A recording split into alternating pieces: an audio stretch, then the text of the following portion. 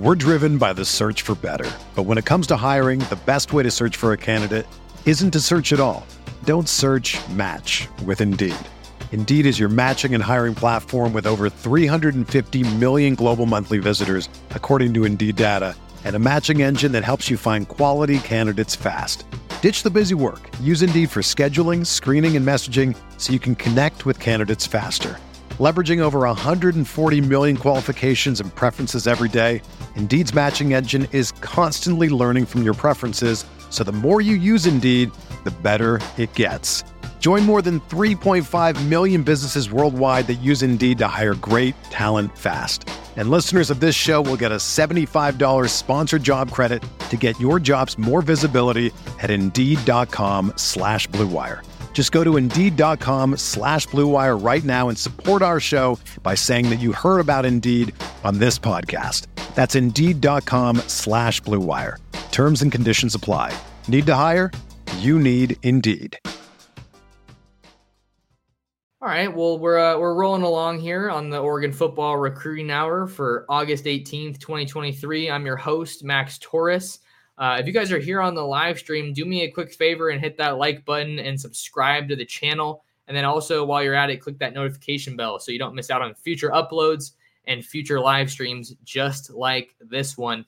It is Friday, and Friday Night Lights are back tonight. I cannot wait. Hitting the road in just a couple hours, so wanted to get on here for this podcast and chat with you guys. So we'll have to see. Here's a fun question. This one comes from Daniel Luis Garcia. Thanks for the question, Daniel. Will Oregon go back to the uniforms that they were known for? When Mario Cristobal came in, he changed that and made it more subdued with less flashy options. Is this something that will change in the future? Love talking about uniforms, especially when it comes to Oregon. That's really part of what made them, kind of well known in the sport, that coinciding with their achievement on the field. I feel like they'll probably go back to, some of I think that my best guess for uniforms is that they'll do some kind of a blend between, the uniforms of old and maybe some of the more recent stuff we've seen and moving forward. I think when you're a school like Oregon, when you're Nike U, there's always going to be new, fresh, engaging, flashy, fun uniforms that come in on a yearly basis. But it's how much those get used, how much they get worn, rotated in, that is kind of up for debate. I remember, I don't know if I can't remember if it was Mario or if it was Willie. I want to say it was Willie was asked that question about flashy uniforms or wearing new uniforms every week. And, why did you stop doing that? And I think Willie, I want to say it was, said, well, we're not playing like a team that deserves it, so we're not going to do that. And that might've been one of the more, interesting comments that he made during his time as a head coach that I actually agreed with. When you saw how poorly Oregon was playing under Willie Taggart, they weren't playing like a team that deserved those uniforms, that deserved that flash, that luxury of having those new uniforms. So I think with Lanning, he's definitely not a super flashy guy, but and he'll obviously have some kind of an input on the uniforms, one would think. But just with the culture that he has instilled at Oregon, I think he's done a really good job of, especially with, how he managed Shout last year. I think that was something that he kind of cautiously waded into, as far as having his guys lean into that tradition and celebrate and enjoy themselves, while at the same time saying, hey, that tradition's great and everything. We love our fans. We love the atmosphere at Autzen, but we got a ball game to play. So we can't be celebrating on the sideline when the game's not even over yet, or when it's still a close game. So I wonder if that kind of a discussion has any merit or any carryover in a discussion like this with the uniforms. But I think especially with Oregon moving to the Big Ten, I think that they're going to want to do that in a big way. So maybe we won't see anything super new or super flashy until 2024. I'm trying to think of the last time they released like new base uniforms, when they have like 3 or 4 mannequins in the Duck Store windows with like kind of preset uniforms. It's a little hard to tell with Oregon because I feel like they always keep you on the edge of your seat. They always keep you on your toes when it comes to the uniform stuff. But that'll have to be something that we keep an eye on. And I think that if I want to see them wear those 2014 The Pick uniforms again, in homage to Kenny Wheaton's The Pick against Washington. So I'd love to see those broken out again. I'd love to see more of that nightmare green that they used in 2019. Those were some of my favorites. Let me know what you guys are thinking about that, or the Oregon uniforms, and what you want to see them do in the 2023 season, either in the live chat or in the comments below. All right, what other questions do we have out there? All right, this is another fun one. You guys are just keeping it going with a lot of great questions. Let me grab a little bit of water before we get to this one. Next question comes from Living the Duck Life. Living the Duck Life asks, Oregon at Washington, Oregon at Utah, or USC at Oregon? Which one or ones could be game day locations in your eyes? Man, always get excited when we talk about college game day. Oregon did make it on college game day last year for their home battle against Chip Kelly and the UCLA Bruins. Now we're looking at some of the premier Pac-12 matchups for the Ducks here in 2023. Man, we got some really good ones. You have the rivalry game against Washington on the road in Seattle. I was there the last time they played in Seattle, and that was a rainy, cold, windy battle of a game. Oregon at Utah. Dan Lanning gets his first taste of Salt Lake City with Kyle Whittingham and the back-to-back Pac-12 champion Utes. Or Lincoln Riley and reigning Heisman Trophy winner Caleb Williams coming up to Eugene to play against Oregon. Ooh, this is a tough one. I think of this list, maybe I can rank them a little bit. I'm going to go USC at Oregon for that top spot for best game day location, because just being in Eugene is obviously such a bonus, and my favorite place to watch a college football game. All the hype that both of these teams have, the recruiting rivalry between Dan Lanning and Lincoln Riley, and a great defensive mind versus a great offensive mind. Oregon's defense being put to the test, facing a Heisman Trophy winner. I mean, come on, man. There's so many good headlines there. Oregon joining the Big Ten after USC said that they didn't want them in the Big Ten. The storylines are writing themselves here, guys. But I would have to say that that's number one. I'm going to go Oregon at Utah at number two as a possible game day location, because not a lot of teams can win in Salt Lake City. It's not an easy place to play, and you got to look at when Oregon is playing Utah. Right now, it's scheduled for October 28th on Saturday in Salt Lake City, and that comes right after Oregon plays Washington and Washington State. So kind of relatively early in the season. I feel like they usually play Utah in November, so maybe that one would fade Utah a little bit in terms of just being a game day location, because there's not as much on the line. We know that it's already kind of an uphill battle for the Pac-12 or Pac-12 schools, Pac-12 teams to make it on game day. But I think Utah would certainly be a great location, especially with Kyle Whittingham. And I love Cameron Rising as a quarterback. That dude is incredibly gritty, just made of the right stuff, and a supreme competitor. And then you have Washington, Oregon looking for some revenge on the road in Seattle at Husky Stadium, which Washington fans call the greatest setting in college football. Maybe this will upset some fans, but if you guys haven't been out to Husky Stadium to see a game, I would definitely recommend that you check it out, especially if you're in the Northwest. I mean, I love the Northwest. I like Seattle as a city. That stadium is right on the water, and it is pretty beautiful and pretty amazing. Definitely a fun spot to watch the game.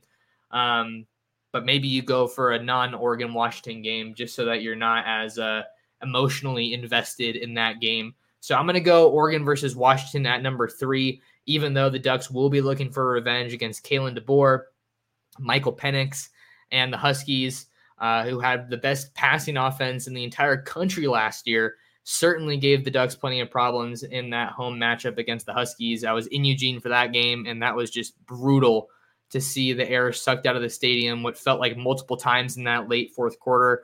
The touchdown against Bennett Williams over the top, and then Bo getting hurt and going down. That was definitely a tough way for that one to end.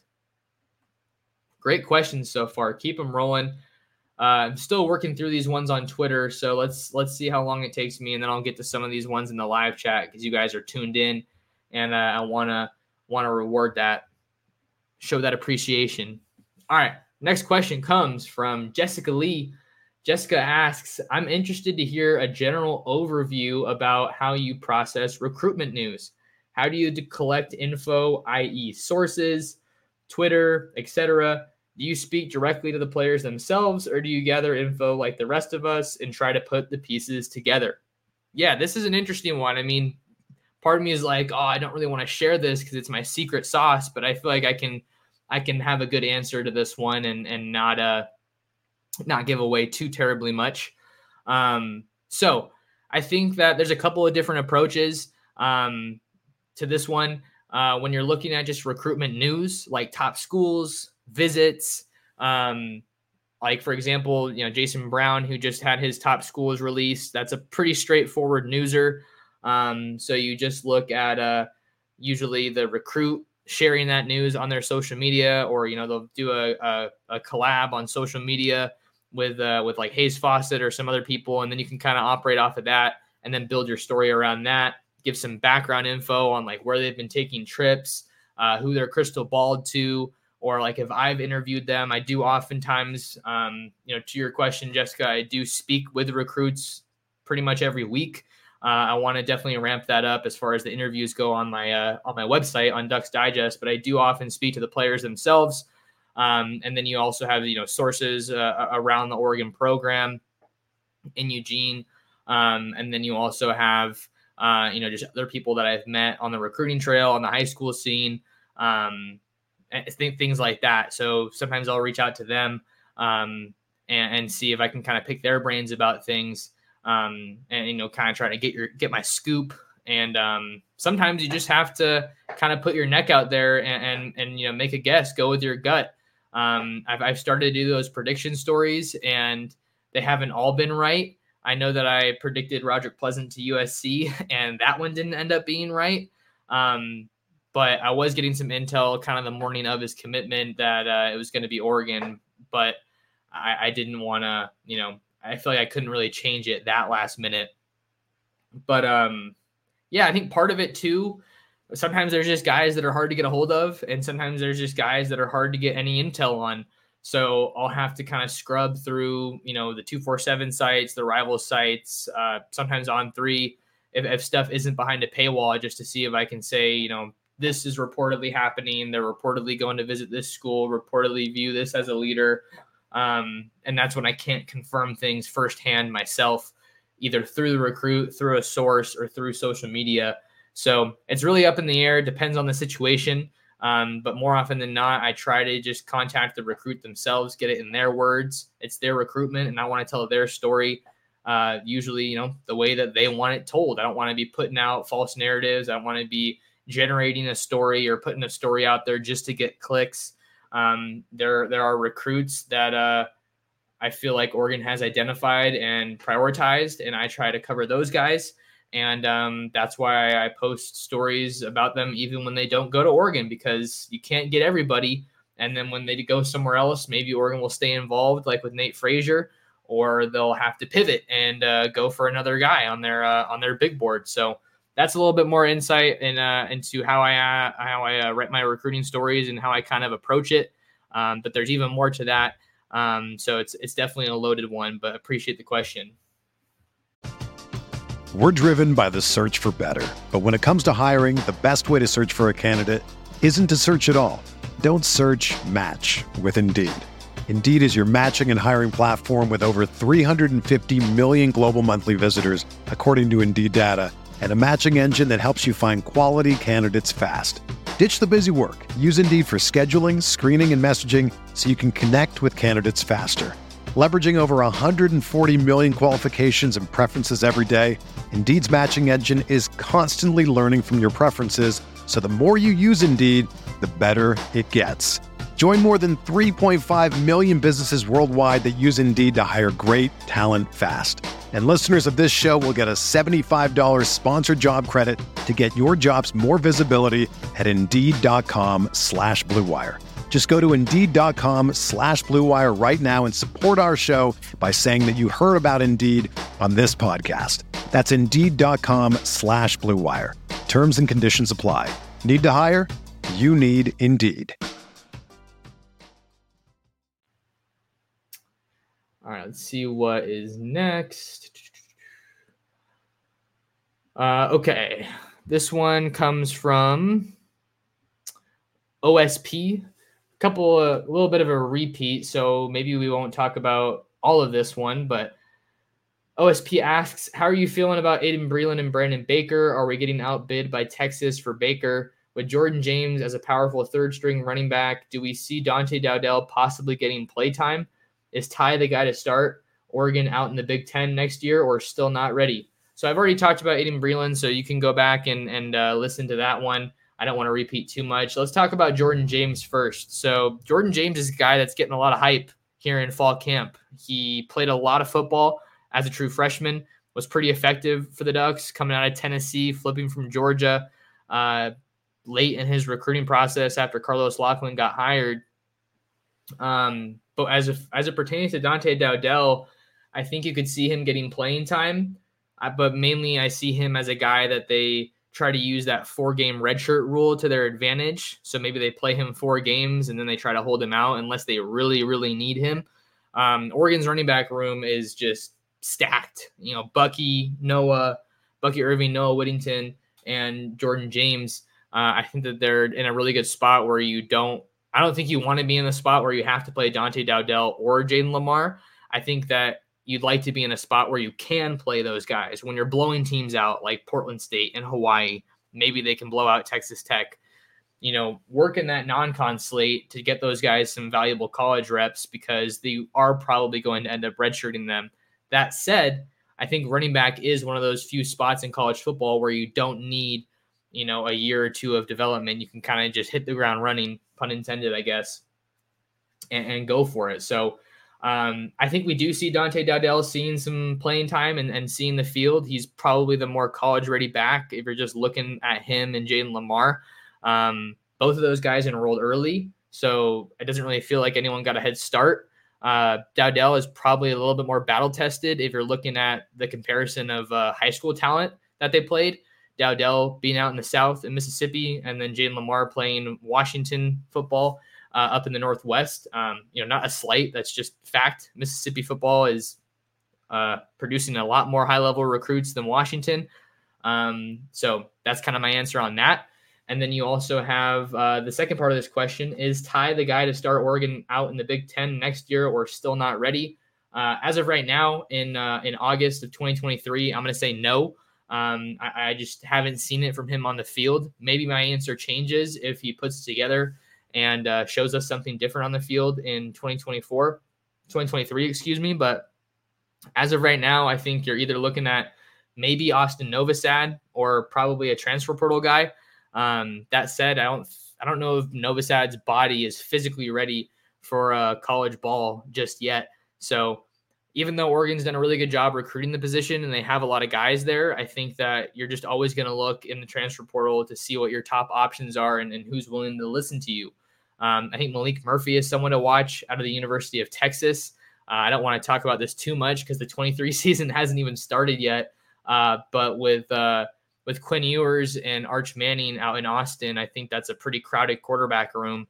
And if I'm Malik Murphy, I want to play. I didn't commit here to sit on the bench. So he's a really, really gifted quarterback. I saw him at the Elite 11 along with Quinn Ewers in 2021. That dude's huge, incredibly physically gifted. The ball flies out of his hand, and he's a West Coast guy. So obviously that's a guy that I think Oregon would have a decent chance with if they ended up pursuing him in the transfer portal. All right, let's see what we got next here. Kenneth Swain asks, do you think Oregon being ranked 15th in the AP poll is justified? This is an interesting one because a lot of people, I think, thought that was a little bit too low for Oregon. And I think to justify that, you have to look at some of the teams that are ranked ahead of them. I think one that is really interesting being ahead of them is Washington at number 10. Even though they beat Oregon last year, I just don't know if we've seen enough of them from them defensively to justify being at number 10. So maybe actually, let me see if I can just bring this over here. Look at that. Look at that wizardry. Okay, here's the full AP poll. But yeah, the question was, do you think Oregon being ranked number 15 in the AP poll is justified? So I don't necessarily think that Washington should be number 10. Texas is interesting. I mean, they overhauled a lot of their roster. I think Utah being ahead of them makes sense. I'd probably put Oregon maybe more in that 11 or 10 range. Because you have to think about it. This is the first season in quite some time that Oregon's had a returning starting quarterback, the caliber of Bo Nix. I mean, it hasn't happened since 2019 when Justin Herbert came back. So I think that carries a tremendous amount of weight in terms of just what a team is capable of and where they can ultimately go. And then you have to also, I think, look at how Oregon's movements in the transfer portal, their additions, kind of undervalued in my eyes. Bringing in guys like Jordan Birch, Justin Jacobs, Kyrie Jackson, Nico Reed, Tyshim Johnson, and Evan Williams. Like, I think they did a really good job, at least on paper right now. I think they did a really good job of filling in and addressing some of those needs that they have. Look at the offensive line. You lose a lot of proven vets there, and you bring in Nishad Strother from East Carolina, Ajani Cornelius from Rhode Island, and Junior Angalau from Texas. You're not looking at a bad offensive line. It's just a little bit of an unknown because you have to see how those transfer portal guys are going to slide in and how that competition is going to go with some of those returners at the offensive line. Wide receiver, loaded. Running back, loaded. Question mark is tight end.